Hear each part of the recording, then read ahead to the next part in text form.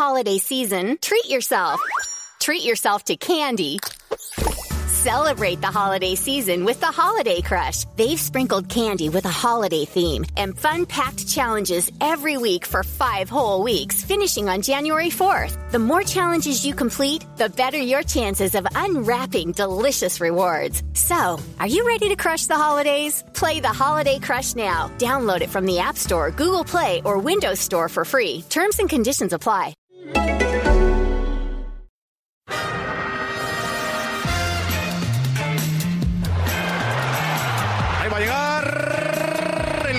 Arsenal Ozil, marca Mesut Ozil. And I don't deny that Alexis Sanchez is a great player. Decision like that is not easy to make, but you have to stand up for it. This is Arsecast Extra. Hello and welcome to another Arsecast Extra, as always with James from Gunner Blog. I don't know what kind of morning it is. Yeah, it's a Monday of some description. Yeah, but what description, I don't know. Yeah. I tell you what, right? Yeah, I did my part, guys. I was really ill this weekend. Were you? What happened? I just had a really horrible cold. You'll still hear vestiges of it in me. But I was sweating and sneezing and all sorts. And that should have made this a good weekend for Arsenal. But no luck. No, it seems perhaps that Arsenal have grown immune to trifling petty illnesses like a cold, and you're probably going to have to go a little bit further if you're going to save this football club from extinction. I think that's where we are. Is that where we are? Yeah, I mean, I fear as much. I fear I've got to lose a limb or something. Speaking of which, I think I nearly just killed one of Arsenal's PR team because I was out buying a morning coffee. Right. I sometimes go to this little coffee shop. I could make my own coffee, but it's better from there, so I go and get it before the podcast. So I went to get it, and as I was walking along, I saw cycling one of the guys who works for Arsenal, who works in PR at Arsenal, who I've come to know a little bit. Right. And so he went, hi James, as he went past, and I spun around and said, it looks like you're in for a busy day today. And as he turned around to try and listen to me, he basically nearly cycled directly into a wall and died. It was quite unfortunate. And then it was one of those awkward things where he came back to ask me what I'd said. And I was like, I just said, looks like you're in for a busy day. It wasn't really worth you screeching the brakes on and nearly killing yourself. So, I've ingratiated myself at the club, but he is going to have, that's the start of a difficult old day for him, I imagine. It certainly is. Jesus. That would have summed everything up, wouldn't it? How are we going to manage this situation? Sorry, our PR guy killed himself cycling into a wall because of James from Gunner Blog. There's, we've got nothing to say now. Please address any issues to, I don't know, or some intern. I don't know. Yeah, I know. Well, I don't know. Yeah. I can't believe I'm asking this, but how was your weekend? It was all right. I went to the cinema, went to see Logan, which was great. If you like seeing baddies getting stabbed through the head with Wolverine claws, then this is the movie for you. Up through the jaw, down through the top of the head, in the side of the head, Wolverine spikes, just there's a lot of that going on. So if you like people getting their heads impaled and cut off and all that kind of stuff, then it's definitely top of the list in terms of what you should be going to see in the cinema. That's good. That's probably the only way Abu Diaby's sort of attempted skull removal of John Terry could have been improved. If Abu Dhabi had Wolverine-like toes, and as he'd done it, claws had fired out through his boots and skewered Terry like some sort of ugly kebab. Yeah, like an ugly kebab. Brilliant. But yeah, look, that was a pleasant and welcome distraction from what happened at Anfield on Saturday evening. So where do we start with everything that's going on? Because there is, normally after a game, there's a lot going on. Normally after a game that you lose, there's a bit more going on because there's a bit more analysis, a bit more introspection. People want to know, what's going on and why this happened, why that happened. But of course, yesterday we had all the stuff about Alexis Sanchez as well. This bust-up story. So where do we start in terms of this weekend? Should we just go with the game first? I think maybe the game. I mean, the game seems to have really fallen off the agenda, doesn't it? I mean, really they're quickly, intertwined, aren't they? Because obviously the starting lineup for the game plays very much into this Alexis Sanchez situation. Well, let's deal with it chronologically. When that starting lineup came out, what was your? Did you immediately think, well, this has got to be a disciplinary thing? Yeah. I mean, there was no other real explanation for it, was there? Because he wasn't injured. That was clear. The tactical explanation about wanting to go more direct, no. You couldn't buy that because you just don't go into a game against Liverpool, a game of this importance away from home, without a guy who has been, despite some of his flaws, our best player this season, our most prolific goal scorer, our best creator this season. You just don't do it. I mean, simply for the reasons that, Liverpool defensively have been pretty abject this season. They've conceded more goals than anyone else, and you can imagine that back four going, wow, brilliant. We don't have to face Alexis Sanchez from the start. Yeah. Amazing. So it seemed pretty clear that it was something beyond, or something had happened. I mean, what did you think?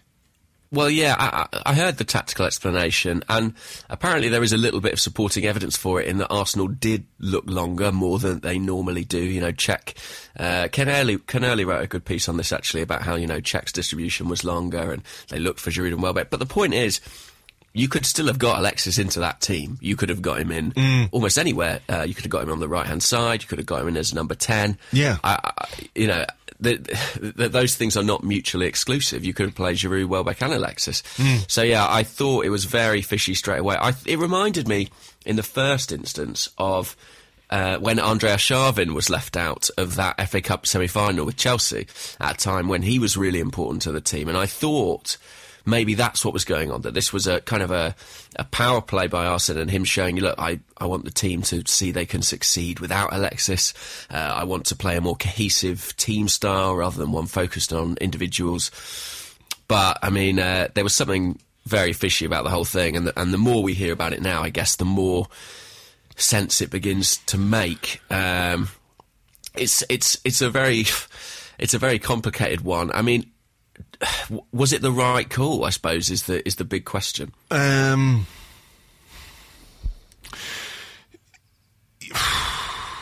a footballing point of view, clearly not, right?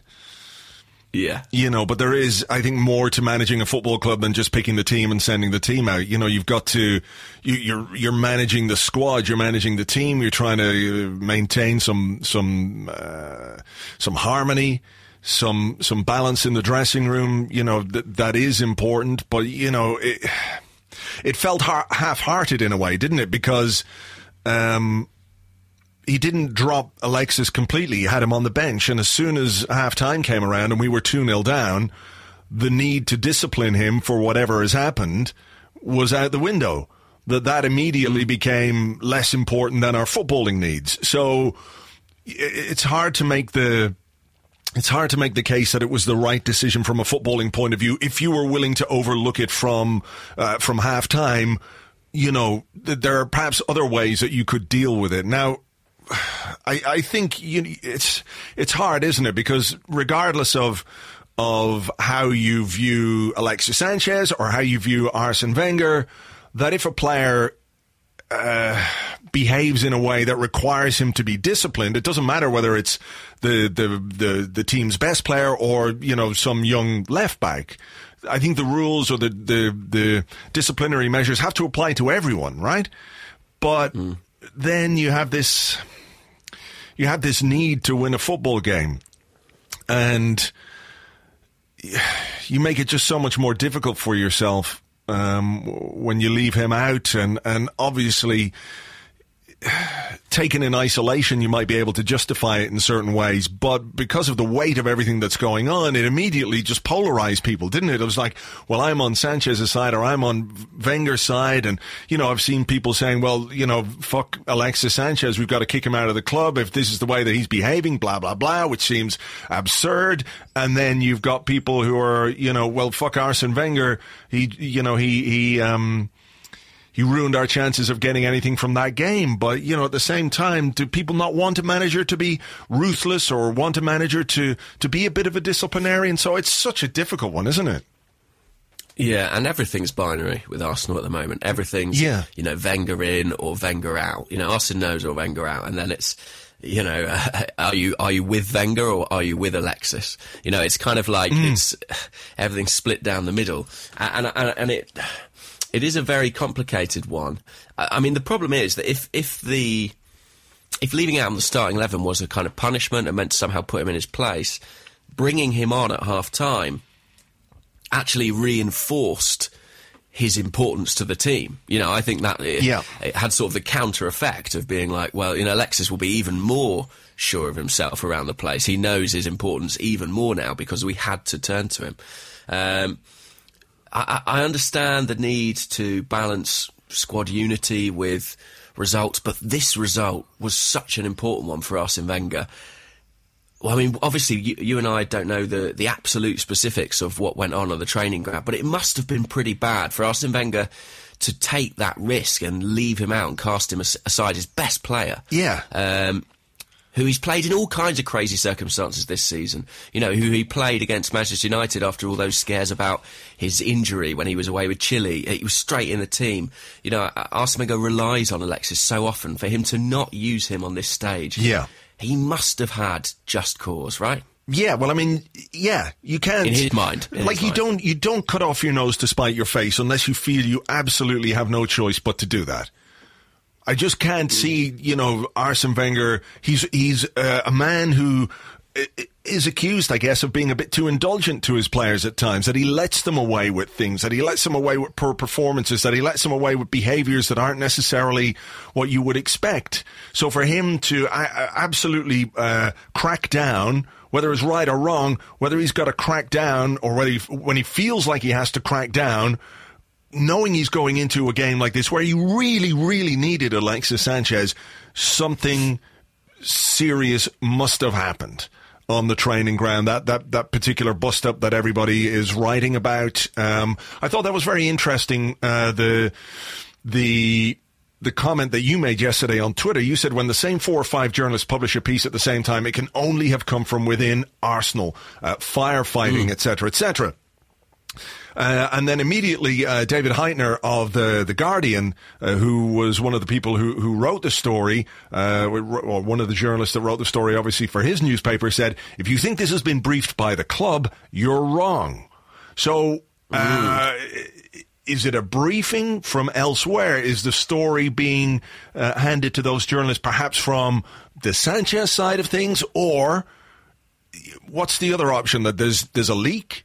That someone else is from within the club is telling stories? How do we view this? Because whatever way you look at it, how you want to perceive it, or how you, which, you know, people they're divided into their teams at the moment, or whatever side of the argument that they're on. It's impossible to look at this and not think it's a fucking mess, that this is what's happening. Yeah, and look, I tell you, the person who'll be most unhappy about it coming out is Arsene Wenger. He'll be, I'm sure, furious about that, because this kind of stuff, you work pretty hard to keep it indoors. I spoke to David Heitner about that, and he was insistent it didn't come from inside the club.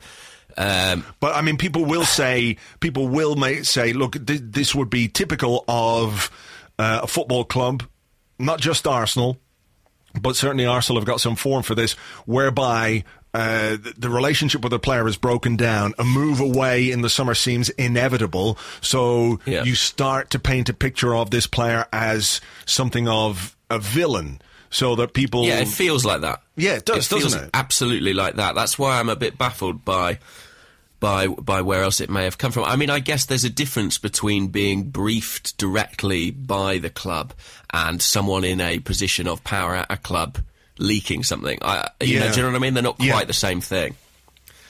The other possibility in my mind is, has it come from somewhere else in the dressing room? That would be my other guess. Yeah.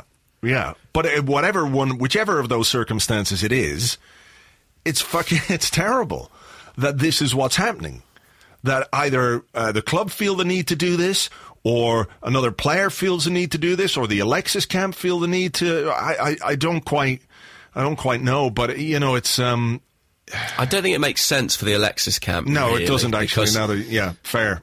It doesn't paint him. Well, I don't know. I mean, this is an interesting question itself. Does it paint him in a bad light? I mean, that's sort of the secondary discussion that's sprung up. Is if Alexis, you know, if these stories are correct, and I think we have to assume they are, has been giving his teammates jip and mouthing off and having strops, is that in itself a bad thing, or is it just that it's anathema to the culture at Arsenal? And is that part of the problem? I don't know. I mean, you know, I am told that the training ground bust-up is very real, that things were said that maybe shouldn't have been said, or, you know, again, it comes down to this thing. Is Alexis Sanchez behaving this way because he is just a pure winner frustrated by what's going on around him? You know, and all of us watching this football team this season and last season and the season before, and, you know, the seasons where we've fallen short because of these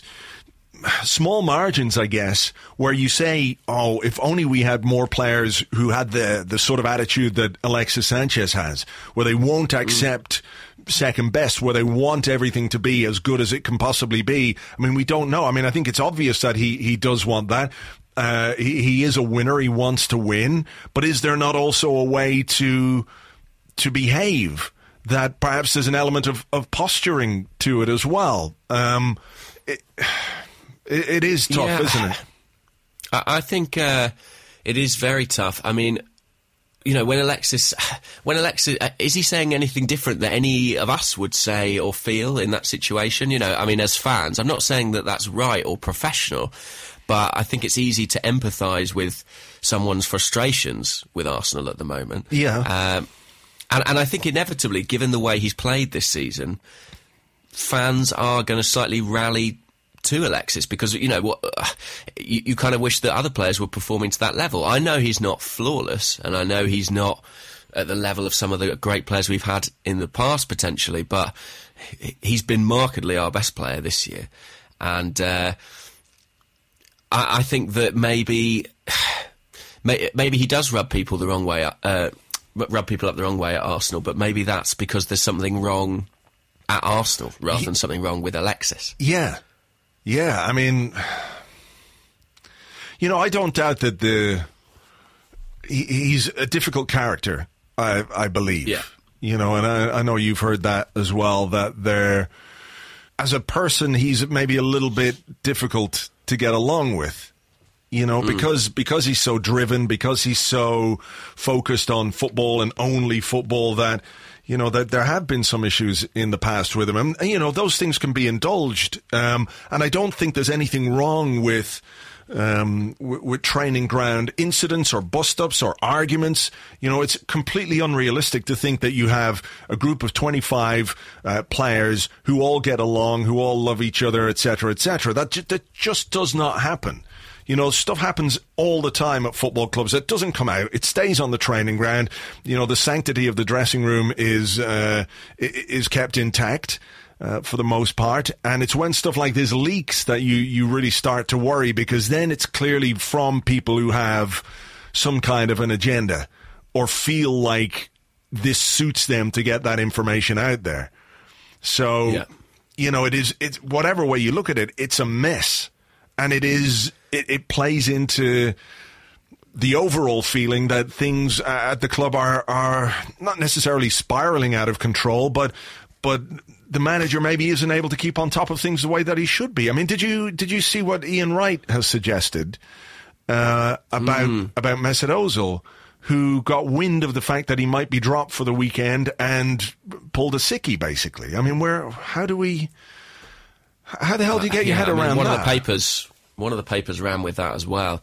I mean, I can't speak to the veracity of that, but I mean, I really hope for everyone's sake that isn't true.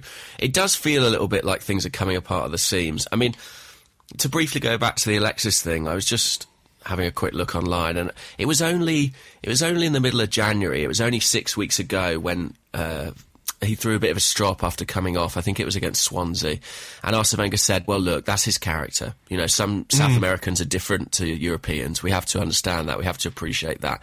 He's a winner. He's a fighter. All these sounds. That's only 6 weeks ago. I find it difficult to believe that in that short space of time, things have changed so dramatically that Alexis is now, you know, a problem. I feel like it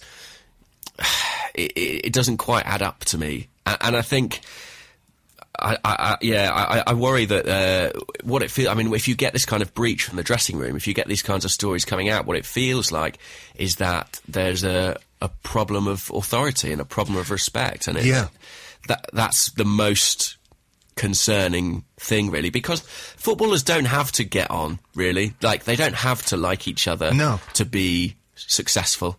I'm sure we've had great teams in the past where, you know, they haven't necessarily been best mates, but they've made it work. People always allude to, you know, Teddy Sheringham, Andy Cole, whatever, but like, you know, you can be a bit of needle isn't always the worst thing. And I mean, again, he's not our favourite person, but I remember seeing Rio Ferdinand talk the other day on television. He was saying, I'm not sure how I would feel about playing for Arsenal, because I feel like it's the kind of place you couldn't call out your teammate. You couldn't, you know, set those kind of expectations and, you know, put a few heads together. And, you know, people talk about it as a bit of a crash at London Colney, and you do slightly worry that it's become so pampered that when things like this come up, I don't know, that it doesn't hold together. Yeah. And it's... I mean, unfortunately, you know, sooner or later, I mean, I know it's supposed to be talking about the game, but it all comes round to the manager, really, I think, because it's his authority, ultimately, that's being challenged. Yeah. Did you watch the interview with BT Sport? Yeah. And he was asked, actually, something similar about this, where the guy asked him, one of the first questions was like, you know, is it a case that, you know, the players are not afraid of you?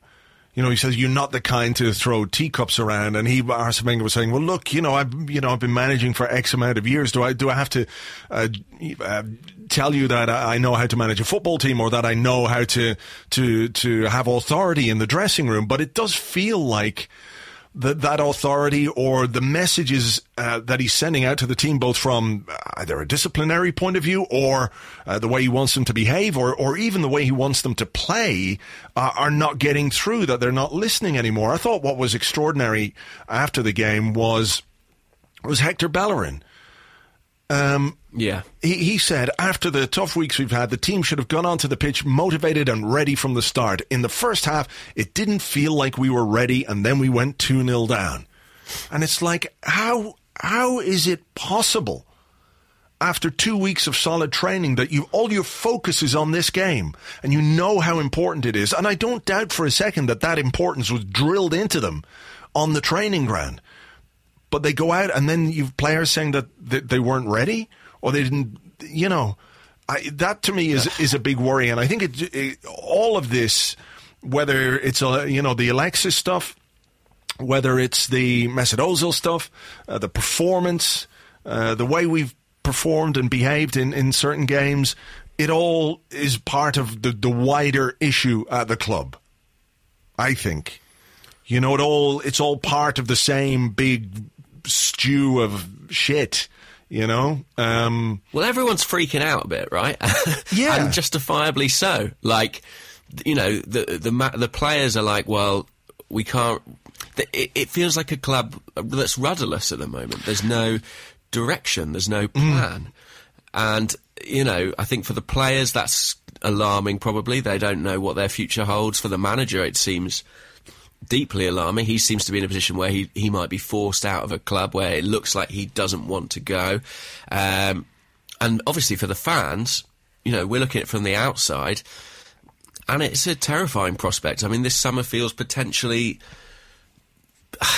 you know, cataclysmic. I mean, you could see Arsenal lose their manager and their two best players, and And, I mean, who knows where we go from there? It is definitely a scary time, and what's scariest about it is it's impossible to see the path forward. There doesn't appear to be any kind of indicator or plan. Yeah. I mean, that's what it is. It feels, because there's been stability, I guess you would say, for so long at Arsenal. Like, Arsene Wenger's been in charge for 21 years. And there has been, in a way, I mean, people scoff, don't they, where they go, oh, Arsenal, top four, they finish fourth place trophy, etc., etc., etc. But that's taken for granted almost. Because it's happened so often. It's happened every year. We've either won the league or finished second or third or fourth. We've never been below that. And there's this assumption that, well, this is what will happen. One of those things, and clearly over the last number of years, it's been the finish, third or fourth. And it's happened more often than not. But you still have, next year you've got Champions League football, and however that goes, we know round of 16, blah, blah, blah, blah, blah. But this, what appears to be happening now, it's a bit like standing on thin ice. All of a sudden, after being, on the middle of a gigantic glacier or iceberg, now you're standing on some thin ice, and we have literally no idea what is going to happen. Nobody. Yeah. It seems like nobody has any idea what's going to happen. And this is why I think while all the focus is on the manager, and I understand that to a large extent because he is the guy around whom everything revolves at Arsenal. And we might talk about that a little bit later on as to how that's happened or why that's happened or should it have been allowed happen. But he is that guy. I do think there is the need to step back and look at the overall situation at Arsenal Football Club and its readiness for change, its ability to deal with what will be a seismic change this summer if Arsene Wenger doesn't continue. The board, the ambition of the owner, the lack of structures that we have, I think all of those things need to be taken into account and need to be considered if we're going to have a rational discussion about the future of Arsenal Football Club. It can't be just who's going to replace Arsene Wenger. It just can't. No, I agree with you wholeheartedly. I really think that lack of direction stems from the ownership and from the board. I suppose the problem is, as a fan, that feels so untouchable. Do you know what I mean? Like, it feels like, well, none of us are going to turn around and buy Stan out. So it's like, how do we expect that to change? I think it's almost impenetrably fucked, if that makes any sense. Sure, I get that, but I mean, there's apparently a protest tomorrow night, and I'm not fully aware of the details of this protest. I believe it's focused or aimed at the manager about how it's time for him to go. But I think it would be remiss of those people who are choosing to protest tomorrow night if they didn't also focus on the board and focus on the owner. To some extent, I'm not saying make them the meat and drink of it, but to just protest against Arsene Wenger seems, I don't know, it seems a bit like calling the doctor over and saying, look, I've been shot in the leg, just treat my leg, when you've also, had your arms sawn off or something. I don't quite know how to explain it, but I think there has to be an awareness that it's not just the managerial situation that needs attention. That's where I am with that. It's more nuanced than that. And I think that the problem is that when you say that, if you're on certain parts of the internet, people jump down your throat and say, oh, you're making excuses for Arsene Wenger, which I don't think is entirely what you're saying, really. I mean, there are multiple problems. Of course. And look, I think you made your position very clear with the piece that you wrote on Gunner blog, which doesn't work, and so we posted it on Arsblog, and people can have a read of that if they haven't already. Just click on arsblog.com, and the post is called, I think, Renewing My Vows. There's a big Gunner blog thing on it as well, so you can read what you think about the manager and what needs to happen. And my feeling is that at the end of his current contract, Arsene Wenger should not sign a new one, and that Arsenal need a new manager. So neither of us are making any kind of excuses for Arsene Wenger, but let's be open enough to look at the big picture surrounding this football club, because people want the football club to work. They want the football club to be successful. So unless the other key issues are addressed along with that of the manager, then I think it's going to be a problem. Sure, I think that's true. I mean, the wild optimist in me says that we don't know how much the executives at this club can do because Arsene Wenger is so omnipotent, and maybe that someone like Ivan Gazidis has more vision for this football club than we realise, but has not been able to implement it. But I appreciate that may be a very naive belief. Yeah, I'm really worried. Honestly, I'm really worried. I mean, look, there's an article that's just been published this morning. Here it is. It's in the Telegraph. Let me get this up here. All right, so this is in the Telegraph. It is posted by Telegraph Sport, so there is no byline on it. I'm just going to refresh it to see if they've put a byline on it. So I'm always suspicious of articles that don't have a byline, where you don't know who's written the piece. The headline, Arsenal legend Thierry Henry is Josh Kroenke's preferred candidate to replace Arsene Wenger. Now, to me, that just sounds like rampant populism, because Thierry Henry is a legend, he's a great player, everybody loves Thierry Henry, the player. Josh Kroenke, well, if you're that guy, what do you do to try and get people on side? Well, I'll go with the guy that everybody loves, Thierry Henry. Who could argue against Thierry Henry being the manager of Arsenal? He's such a great player, blah, blah, blah. Whereas there are 50 reasons why Thierry Henry at this moment in his career should not be the next manager of Arsenal Football Club. You know, so this is what's coming from the board.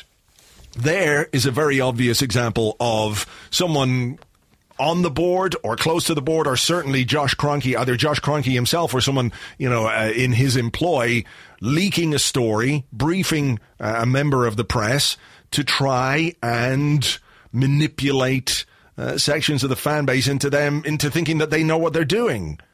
And if you step back and think about it, Thierry Henry to replace Arsene Wenger? Come on. No. Come on. You know, it's... The man's learning his trade from Roberto Martinez with Belgium, so it's the last thing we need. Anyone who saw us defend against Liverpool will know that. But, it is a very, very troubling time, and it almost feels like a wave is building, doesn't it, of like... A tsunami is kind of coming, and the funny thing is that this Liverpool match was kind of an opportunity to put up a bit of a dam against that, to hold back that tide, and maybe even, I don't know, turn things around somewhat. And it's an opportunity that completely passed us by. And if anything, with the Alexis story on top of that, with these whispers about Mesut Ozil, the pressure has just ramped up all over again. And I mean, it's only early March. There's 2 more months of the season.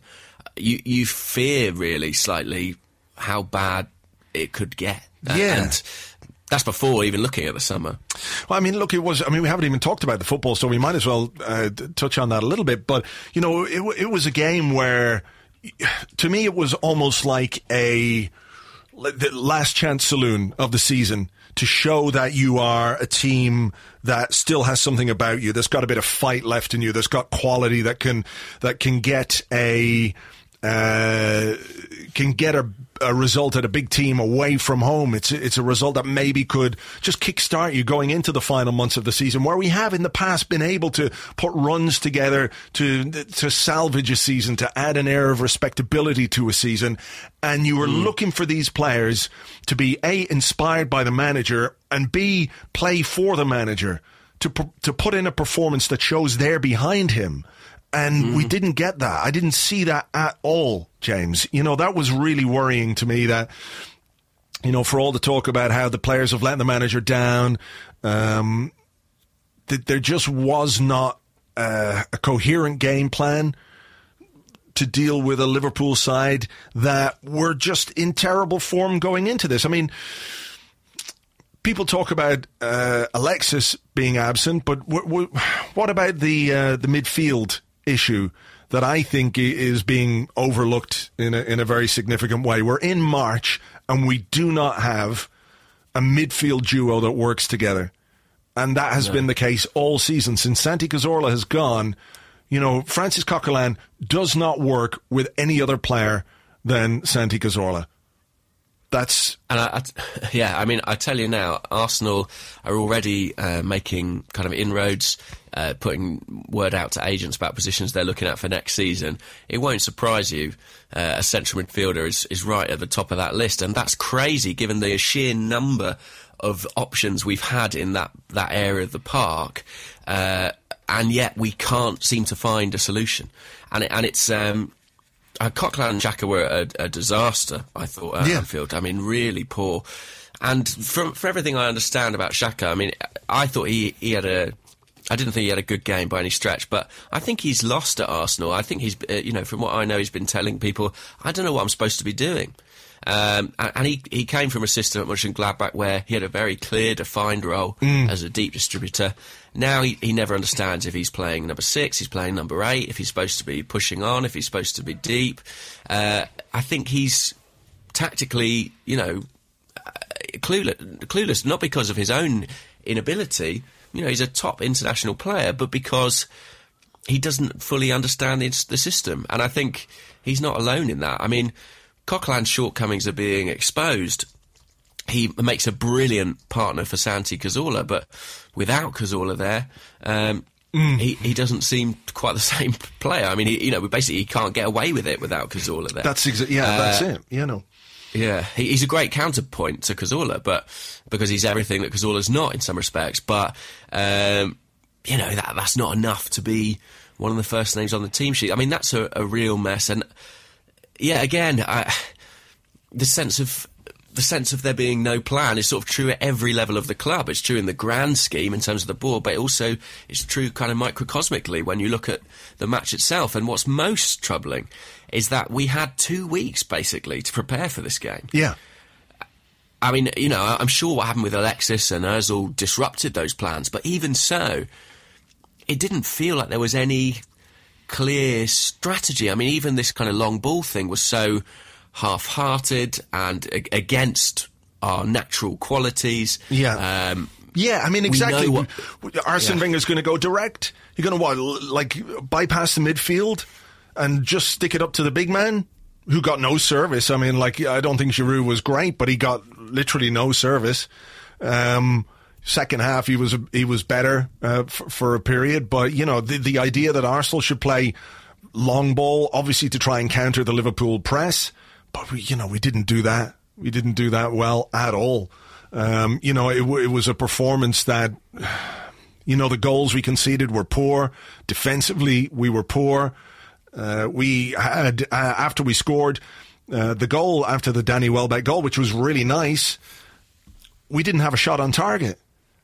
No. How many times have we had this discussion? You think about the Old Trafford game, getting it back to 3-2 with just about 25 minutes, half an hour to go, including injury time, and not troubling Manchester United last season. The goal felt like sort of something that was just out of the blue rather than something that we manufactured because of the way we were playing. You just can't control a football game if you don't have a central midfield that works. And, we've guys I feel really sorry for Alex Iwobi, who's a few months ago, we were talking on here about what a great talent he is and how exciting it is to watch him play and how positive he is. And he feels like a kid who needs to be taken out of the firing line because he's only had about 12 months of first-team football on a regular basis.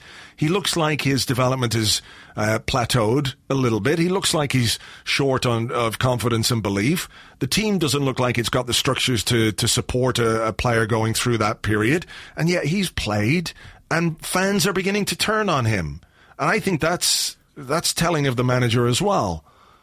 I have to say, I think singling out Iwobi for criticism, I think that's a bit of a joke, really. I mean, the guy's so young, and he's not picking himself, is he? He's going through a bad patch of form, which is natural in any young player. It's not his fault that he's continually, pushed through a rut. And basically what's happened, I think, is that he has become one of Arsene Wenger's guys who he sees as integral to the team. I think there are a few names that...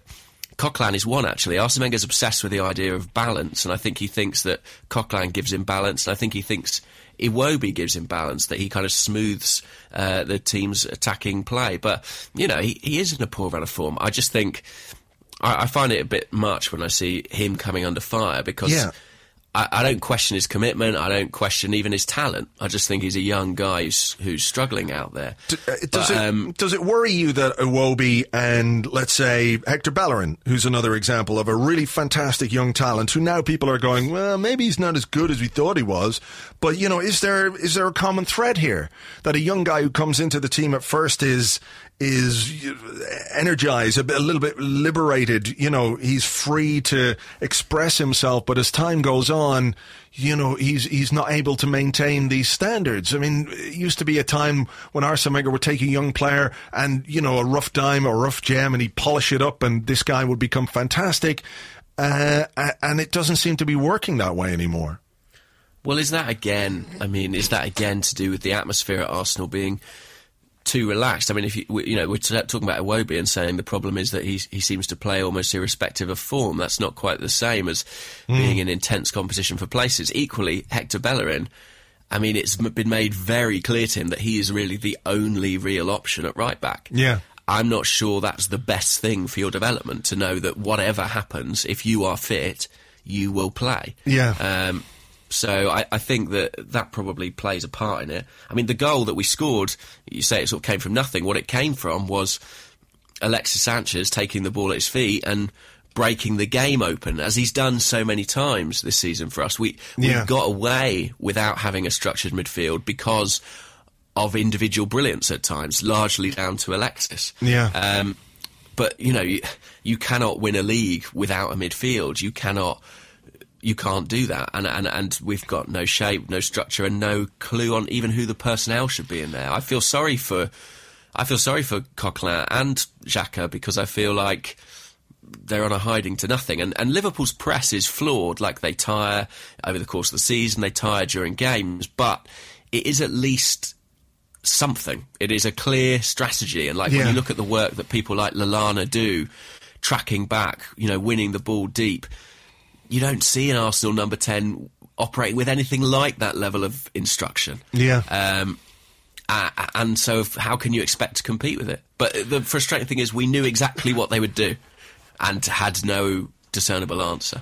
So, I mean, where does that defeat leave us? I mean, what conclusions can we draw from the Liverpool game? Has it told us anything we don't already know? I mean, as I said to you, it felt a bit last chance saloon to me, that if this team was going to get itself going, it was in that game. And they didn't and couldn't. Yeah. Well, I think something we already knew is that we're in a huge fight to make the top four.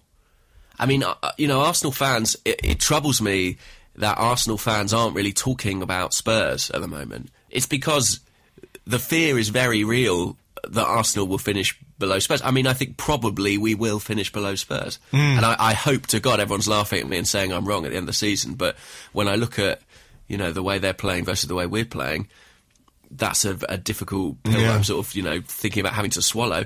But even the top four itself, I mean, we're very fortunate United dropped points this weekend in surprising circumstances against Bournemouth. Had they not, we'd be in 6th place right now. Yeah. I mean, and the fixture list isn't particularly kind. I mean, look, you know, we've got Bayern Munich tomorrow, which feels like the last thing we need, to be honest. I sort of forgot it was happening, and now it is. I'm like, oh, Christ, we've got to get through that. Yeah. Then Lincoln in the Cup, fine. But then the next game's West Brom away. I wouldn't fancy us. And then City at home. So there's more potential trouble on the horizon. I don't know what we take away from it, really. I guess, for me, Anfield was one of the few opportunities Arsene has between now and the end of the season to kind of win people back, and he didn't. Yeah. I feel like, you know, beating Lincoln and things like that's not really gonna cut it. Yeah. So I feel like the atmosphere's going to be pretty toxic now for the next few weeks. All right. Well, look, I'm just seeing pictures here of Arsene Wenger and Alexis Sanchez having a handshake at training before the Bayern game. So everything seems to be okay again. It's all good. We're all sorted. I mean, look, it's a big game tomorrow against Bayern. There's no way we're going through, but it's a game in which we need to restore some pride in our performance. And I don't know. You feel the worst, I guess. But Mesut Ozil at least is at training, so. He's obviously been told he's back in the team or something. Yeah, all right. Well, look, will we take a little break here and come back with some questions? Let's take a break. I'll blow my nose and then we'll come back and carry on. Yeah.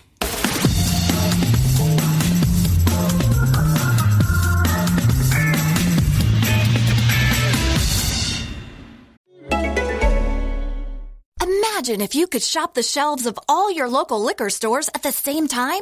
Well, spoiler alert, you can with Drizzly, the #1 alcohol delivery app. Drizzly lets you compare prices from local liquor stores on a huge selection of beer, wine, and spirits, then get them delivered right to your door in under 60 minutes. And right now, Drizzly is giving all new customers $5 off their first order. Just enter promo code SAVE5 at checkout. Download the Drizzly app or go to drizzly.com. That's DRIZLY.com. This holiday season, treat yourself. Treat yourself to candy. Celebrate the holiday season with the Holiday Crush. They've sprinkled candy with a holiday theme and fun-packed challenges every week for 5 whole weeks, finishing on January 4th. The more challenges you complete, the better your chances of unwrapping delicious rewards. So, are you ready to crush the holidays? Play the Holiday Crush now. Download it from the App Store, Google Play, or Windows Store for free. Terms and conditions apply. Welcome back to the Arsecast Extra. This is the part of the show where we answer the questions that you send to us on Twitter at Gunnerblog and at Arseblog, and also on the Arseblog Facebook page. Before we get into the questions, James, we've had a couple of haikus sent to us this morning. I don't know whether it's something in the water or people have decided that haikus are the form of expression that they would like to use to get across the way they're feeling at the moment. But one comes from Greg Porter, who's at Peyton_Westlake, and he says it's an Arsenal haiku. Arsen, it's been great. A real roller coaster ride. Sorry, bored now though. And we also have one from Anna, who also says Arsenal a haiku, and hers is her Twitter name is at Mertesacker, where the A in Mertesacker is a 4. Oh my God, help us. Giroud's beard, Bellerin's hair, the cause to our mare. It's nice. It's good to see that Arsenal's troubles are at least prompting some creativity. I feel that my haiku, I think it's like, 17 syllables? Mine would just be fuck 17 times. Fuck, fuck, fuck, fuck, fuck. Fuck, fuck, fucking fuck, fuck, fuck, fuck, fuckity, fuck, fuck, fuck. Yeah. That's kind of how I feel about it. Yeah, I should point out actually that I in the recording of this podcast have contracted your cold. So I'm that contagious that through the microphones alone. But I hope I'm better this week. I'm going to do my plug now, if that's all right. Yeah, go for it. Thanks, man. I have got a show on in London this week. If you're listening in London, I'm doing a comedy show. Beasts present Mr. Soho 2017. It's at Soho Theatre from Thursday till Saturday.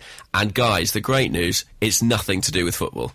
Literally, Arsenal and Arsene Wenger aren't mentioned once. Now, sometimes that's a problem for people who come knowing me from football stuff. And they're like, you don't talk about football. I feel like at the moment, that's a very welcome facet of the show. Absolutely.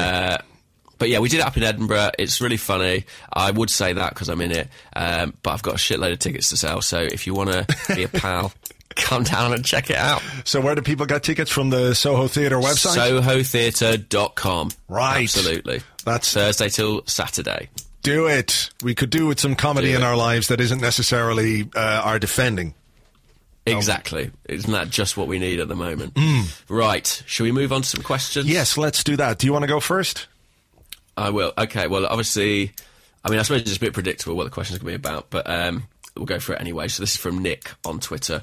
We had a lot of people asking this, but I went for this one. He said, will Takuma Asano play a part next season?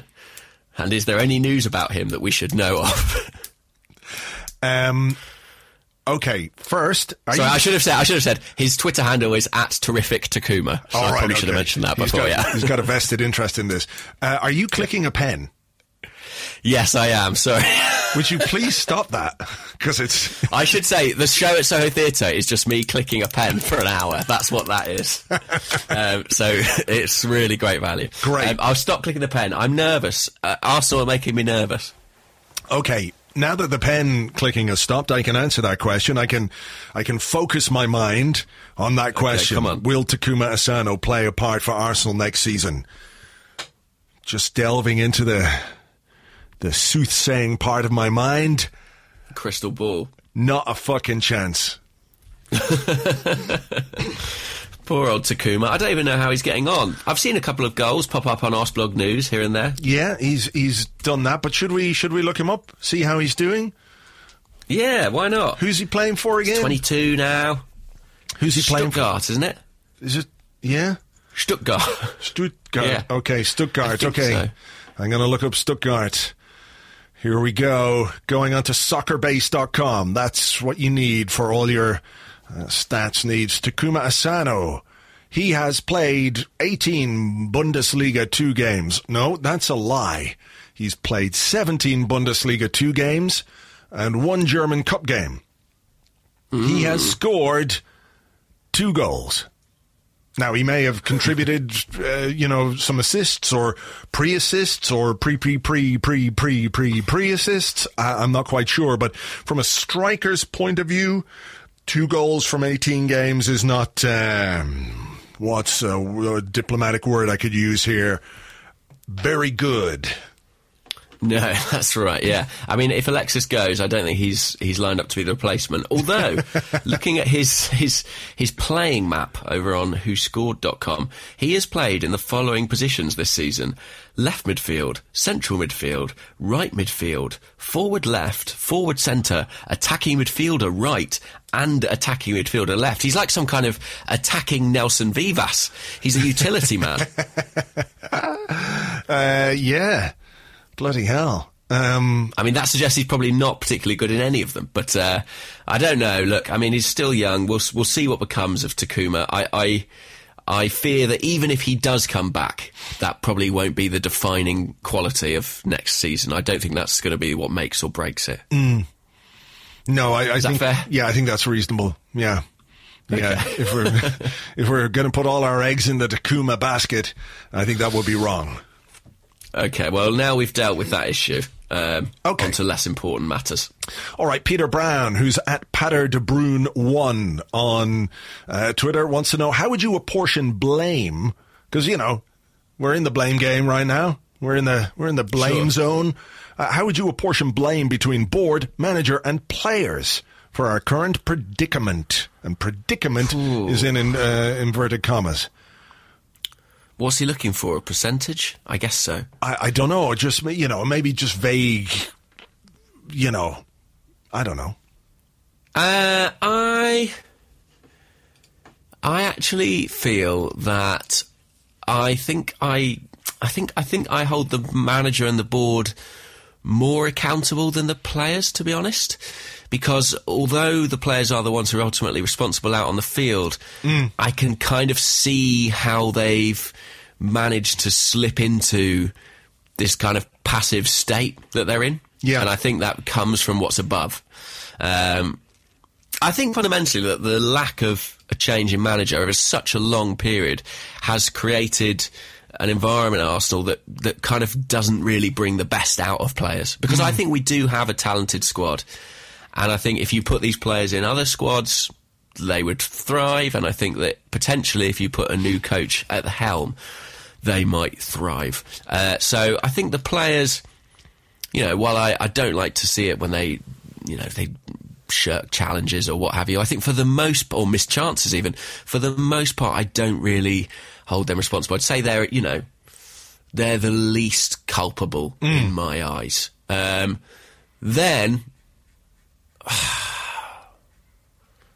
for me, I guess I think it's a pretty even split, because I think ultimately, the board aren't responsible for the way the team go out and play, but I think they are responsible for the inertia that is around the club and that has allowed Arsene Wenger to get himself into this position. So I think it's a fairly even-handed thing from that point on. So I'd say 20% to the players and 40% each to the other guys. What about you?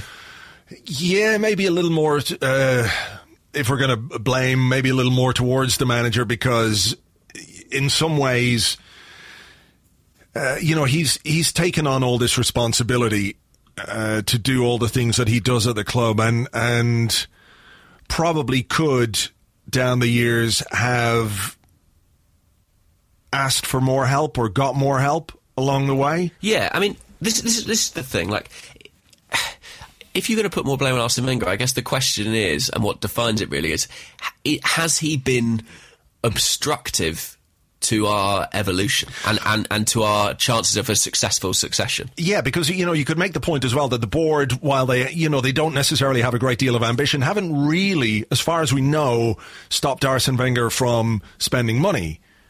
That the money is, it's been one of the consistent messages, even when the stadium was being built. You remember a Danny Fisman quote, and he said something along the lines of, I said to Arsene, one time, what would you do if I gave you £100 million? And Arsene Wenger said, I'd give it back. So the message from the board, whether it's true or not, or how true it is, I can't say, has always been that if Arsene Wenger wants to spend money, the money is there for him to spend. And I think we've seen that with Sanchez, with Ozil. We spent a lot of money over the last 2 or 3 years. I know he didn't buy anybody the summer before last, only Petr Cech. But, there was Sanchez came in the previous summer, Callum Chambers, Gabriel came in, Ospina came in. I know Gabriel was January. Mathieu Debuchy came in. Welbeck came in. And then last summer you've got Mustafi, you've got Xhaka, £70 million for the two of them. It's not like we haven't been spending money. So I don't really know if the board are being obstructive to Arsene Wenger. I don't know if even Arsene Wenger has been deliberately obstructive.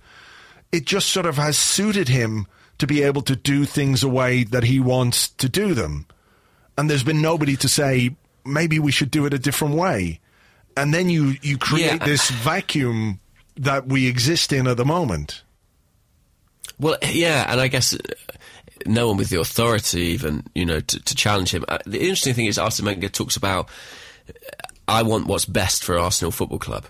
And I believe him when he means it. I believe him when he says it, but I also feel that if that really is his priority, surely he would have put more in place for a potential succession, Yeah. Like, he's been such a great custodian, but it seems odd that at this point, which is potentially the end of his reign, he steered us through such a difficult time, and now he's taking his hands off the wheel almost.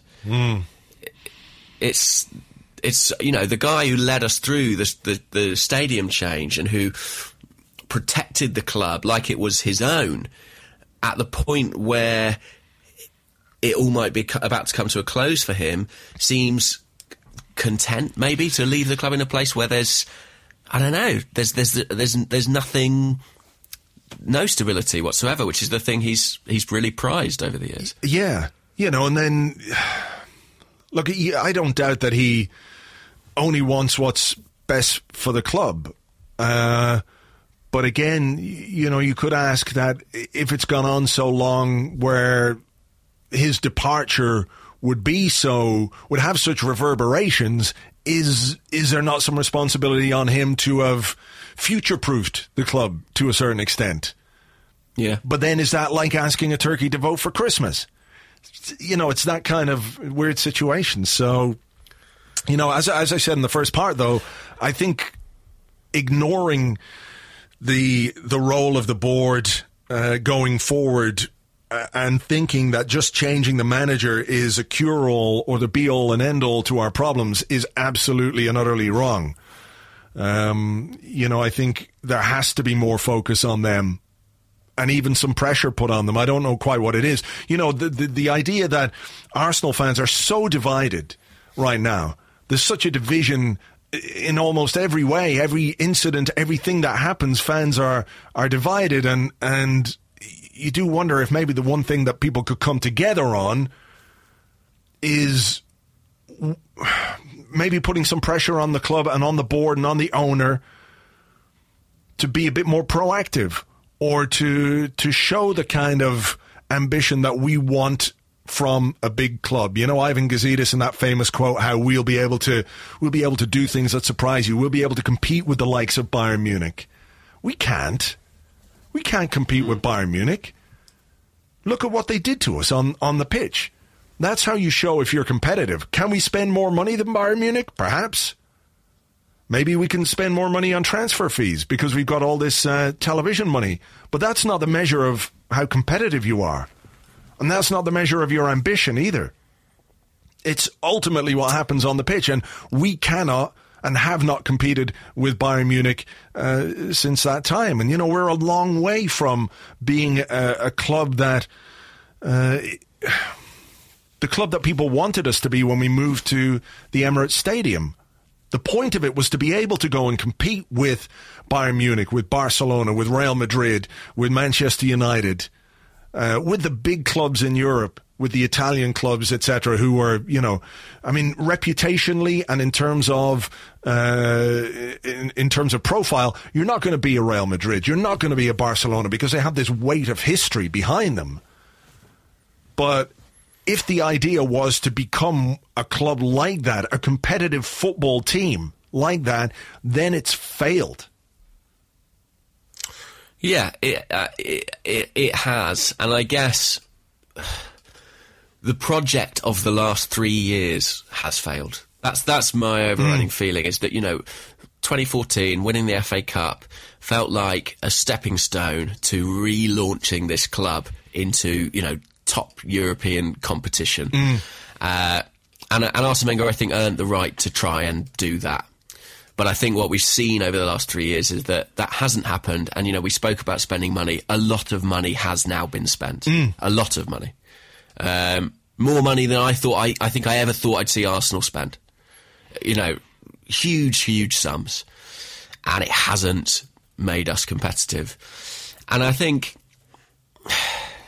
You know, that project's not worked, basically, and it is time for something new.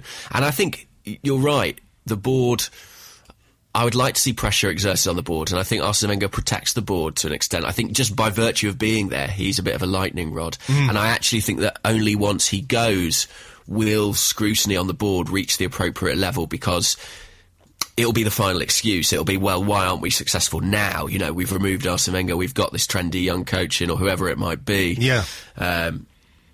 Roy Hodgson or whoever it is. and, you know, and we're not winning the league. So then I think, you know, the focus will turn on the board. But the board, if the board had any balls, they would see what's happening now as a tremendous opportunity. Like if Stan Kroenke gave a shit, or if Gazidis had any balls, he would say, well, look, the Arsenal fans are close to consensus, really, on the future of the manager. Ultimately, we are the authority in this football club. We know what needs to be done. We can bring in a football executive. We can hire a new coach. We can make it clear that there is a radical new plan for success at Arsenal, which comes from the very top down. It's not that difficult. It requires a bit of authority and a bit of integrity and giving a fuck. And if they do that, then the fans would be on side with the board. And, you know, and that would be a tremendous win for them. But the remarkable thing is, they probably won't. No, they'll pitch in behind a 2-year extension and put ticket prices up and see what happens. You know, you're absolutely right. You are absolutely right with that. That it seems like the logical thing to do if you're in this circumstance. But I guess what they think and what fans think is very different or very far removed, you know. And I keep coming back to this.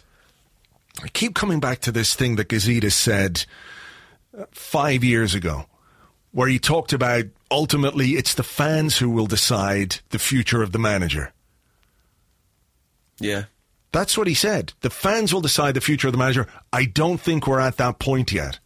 Well, I think we're at that point now. And I think I felt really sorry watching Arsene Wenger. I felt sorry for him.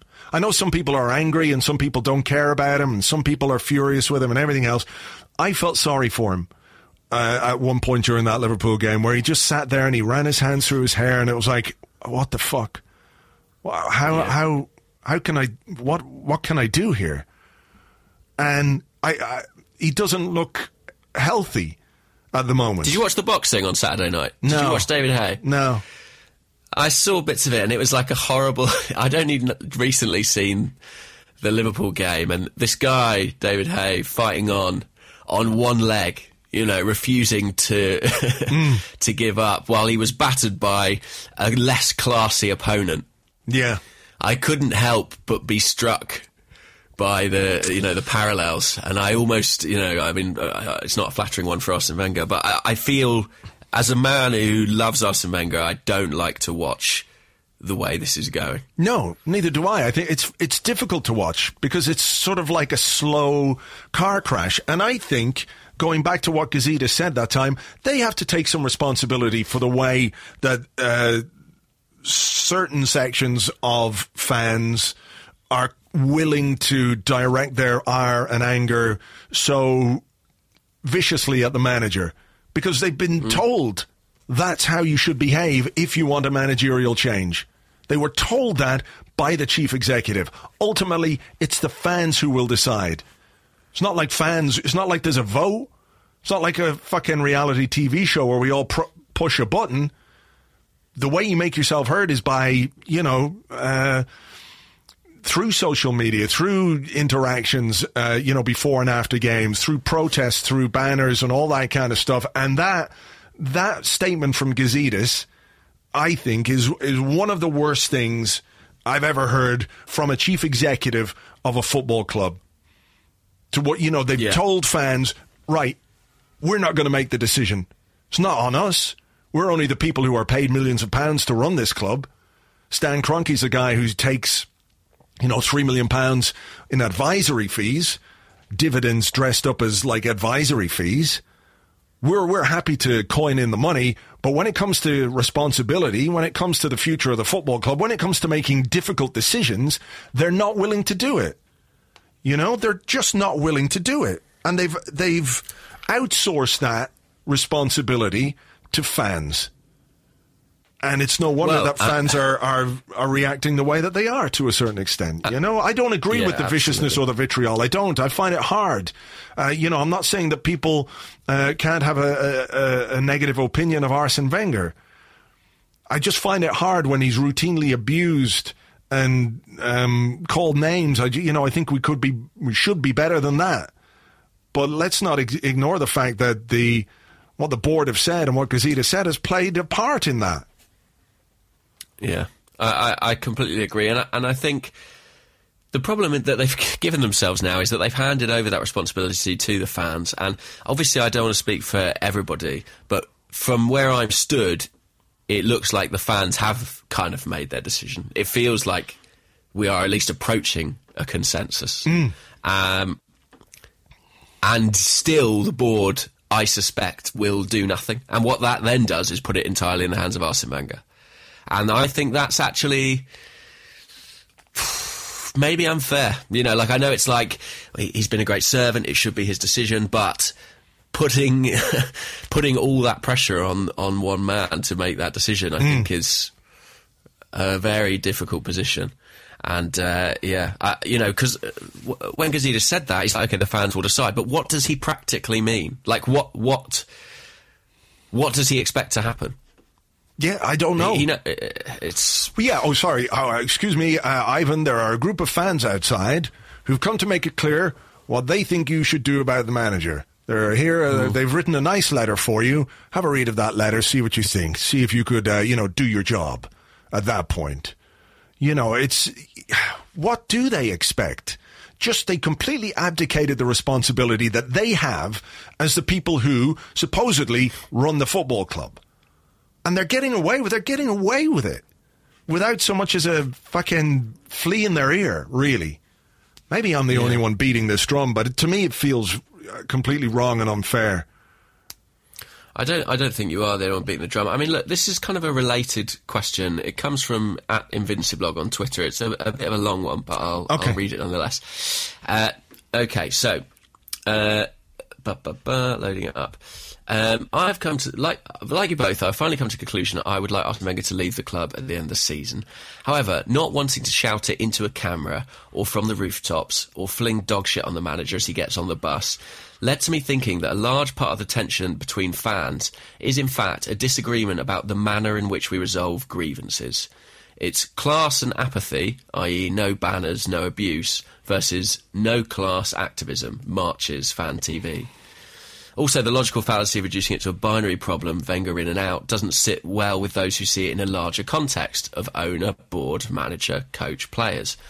So what is the right way to protest? How do Arsenal fans ever find common ground again? Easy one for you. Yeah. How do fans find common ground again? Look, the thing about it is that everything, or every time you become or you identify as one thing, within that one thing there's always going to be factions. There are always going to be divisions. You know, you're a football fan, but you're not a fan of Manchester United, so you're a rival with Manchester United with Tottenham. But, you know, you're an Arsenal fan and you either want Wenger to stay or you want Wenger to go, or you think Aaron Ramsey's a good player or you think Aaron Ramsey's a cunt, or you know what I mean? So these things, it's impossible for everybody to agree on everything all the time. I do think there's a difficulty in identifying what is the right way to make your point, or for fans to make your point, because some people will say during the game, you know, you should just get behind the lads 100%, and, you know, I'm kind of on board with that.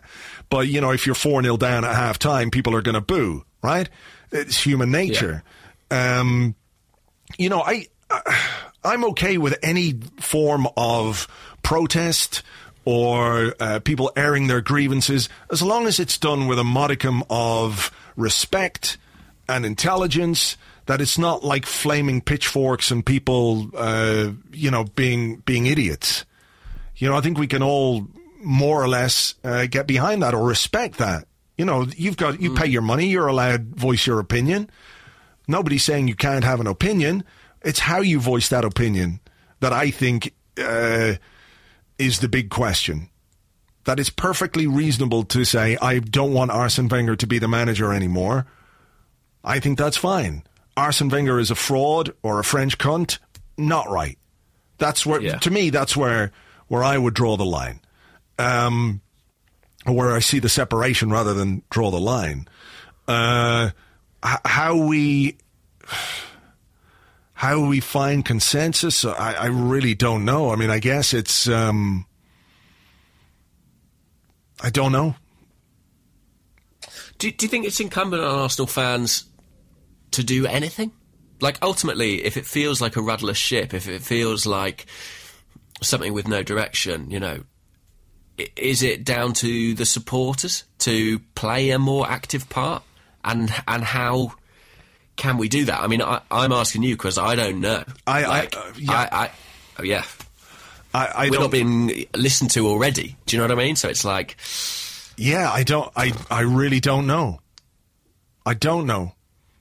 But I mean, sorry to jump in, but I'm caught between wanting things to change and thinking that a way to bring that about is by, you know, very clear public demonstration, but I don't in any way find that gratifying or appealing. It's not something... I don't want to see 60,000 people at the Emirates saying they want the manager removed. I find that prospect horrific. Yeah. But I also feel like it might be the only thing that makes anyone at board level pay attention. Yeah. Or not.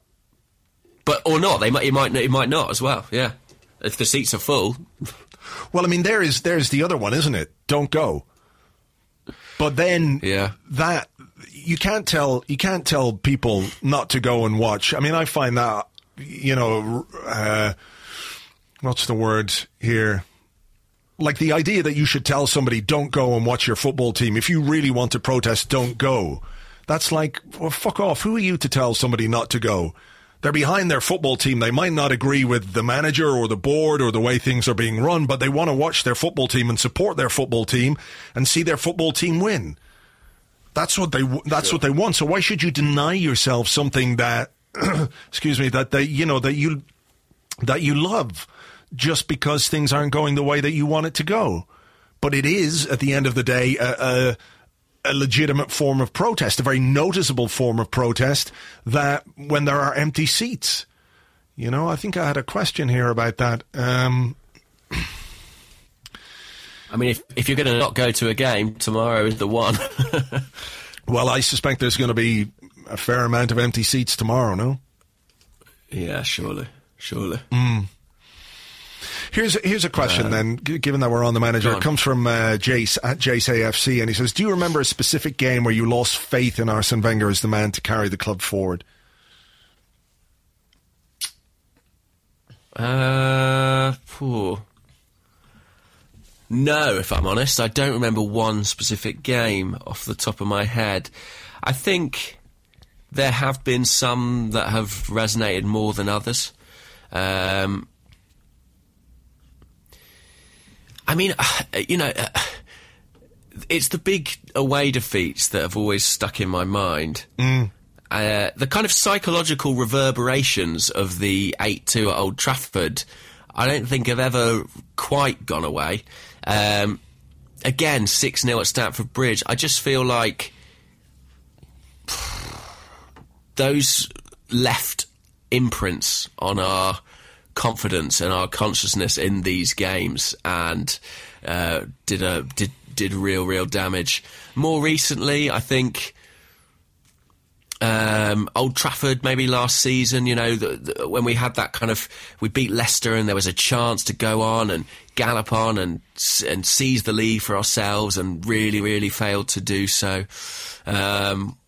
But to be honest, it's been a gradual thing for me. It's been a much more gradual process, as I think it has been for the club generally, and for the manager. I think it's been a sort of slow, dawning realisation that my great dream that he would finish on this high probably isn't going to be realised. But I don't think there's one game where I was like, that's the one. I mean, is there something in your mind at all? No, again, it was kind of gradual, but I can't look beyond the Old Trafford game last season. That certainly broke something in me, that game. And the following game was Swansea. I think we lost that game at home. So I think those two games were ones where I felt like the team was, he just wasn't able to get what he needed out of his team. And this summer, you know, when we went out and we bought big and we spent big money on a centre half, we spent big money on a central midfielder, you know, we brought in a striker, you were sort of going, okay, well, look, he's had the money to spend to augment this squad. Let's see if this season can be different. And the two games, Everton and Man City, going ahead and losing those games, and then just the last few weeks. The last few weeks, I think, are just the final pieces of evidence that what he wants from his team and what his team are either capable of delivering or willing to deliver for him are miles apart. Just miles apart.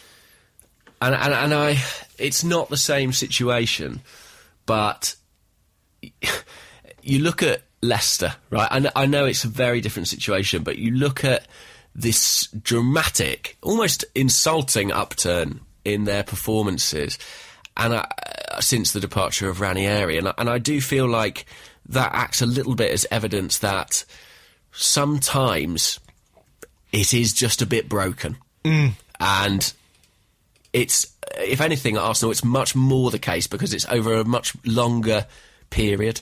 Yeah. And, I just feel like it fundamentally, I think Arsene Wenger could maybe walk into another club tomorrow and be a success potentially. I really actually believe that. And I just think that it's done for him at Arsenal. I just don't think he can affect change in the way that he used to be able to.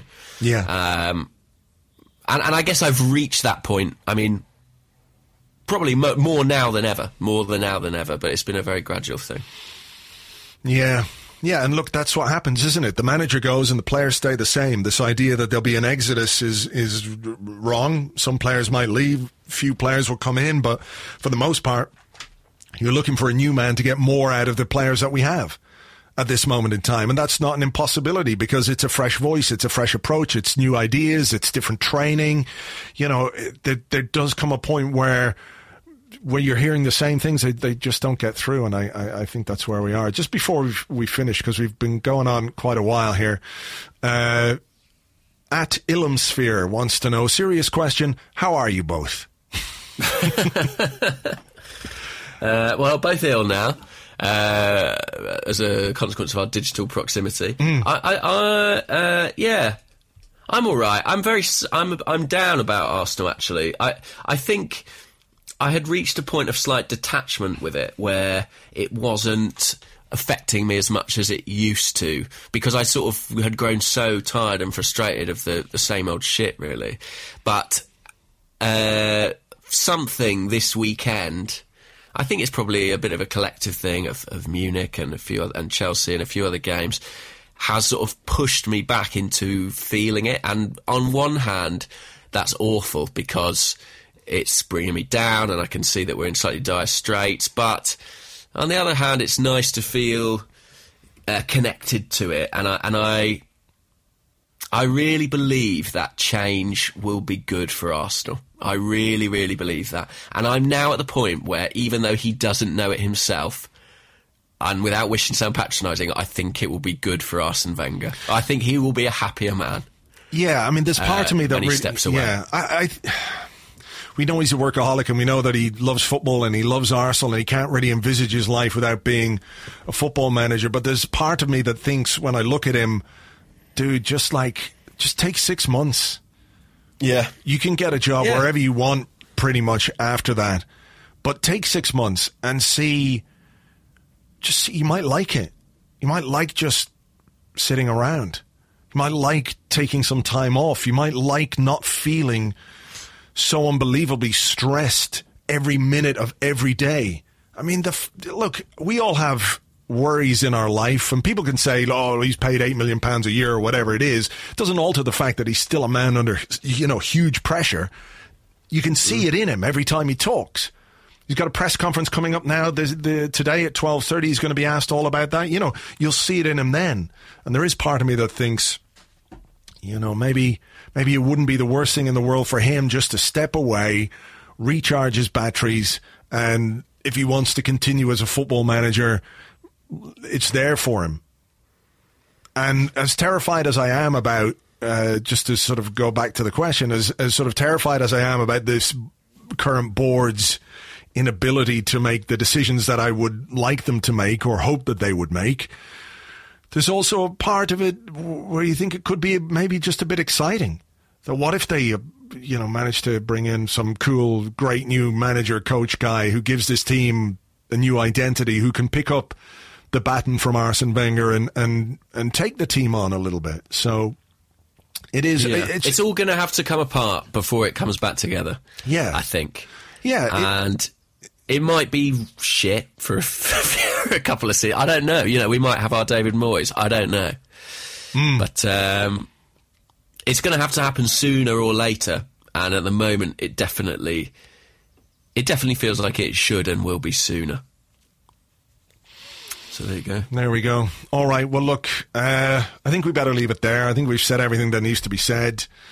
Hopefully, we've got a game against. Well, we've until next week. Bayern Munich. Yeah, exactly. Bayern Munich. Yeah, I mean, look, that's going to be a really weird occasion, isn't it? Yeah. Yeah. Really odd. Like I'd take a 1-0 or a 2-1 or something like that, just to sort of give us something to enjoy. Even if it is a Pyrrhic victory, it's not going to be it's not going to be enough to send us through to the next round unless something incredible and remarkable happens, and I just can't see that. But, just get a win against Lincoln next week or this coming weekend, and then you've got an FA Cup semi-final, and, who knows? Maybe that's the thing that could be what allows Arsene Wenger to go out on a high. Like winning the FA Cup and walking away at that point would be, I think, a fitting end to his Arsenal career. So that would be great. It would be good. It feels a long way away right now, but it's only 3 games, I guess. Yeah, all right. Well, look, we will have an Arsecast on Friday, looking back at what happens on Bayern and looking ahead to the Lincoln game, and we'll be here next Monday. Don't forget to go and see Beasts in the Soho Theatre. Yes, yeah. Soho Theatre, Thursday, Friday, Saturday this week. Do it. 7 p.m. 7 p.m. How long is the show? How long does it go on for? It's only an hour of your time, and then I'll be in the bar afterwards, and you can, say hello. Touch your hair. You touch, what's left of it, exactly. Yeah. All right, that's fine. It's from all the people touching it, I guess. I guess if they would only leave it, it might regrow. But yes, that'd be lovely to see some of you there. And guys, try and have a good week, eh? It's only football after all. I know. Yeah, I know. Look, I tried. You tried. I tried. All right. Thank you, as ever, for listening. Thanks for sticking with it this long. There was obviously a lot to talk about. Hopefully we got through it all. We'll catch you on the next one. Bye-bye.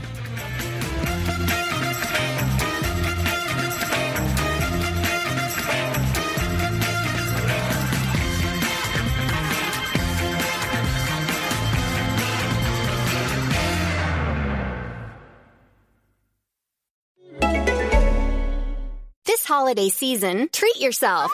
Treat yourself to candy. Celebrate the holiday season with the Holiday Crush. They've sprinkled candy with a holiday theme and fun-packed challenges every week for 5 whole weeks, finishing on January 4th. The more challenges you complete, the better your chances of unwrapping delicious rewards. So, are you ready to crush the holidays? Play the Holiday Crush now. Download it from the App Store, Google Play, or Windows Store for free. Terms and conditions apply.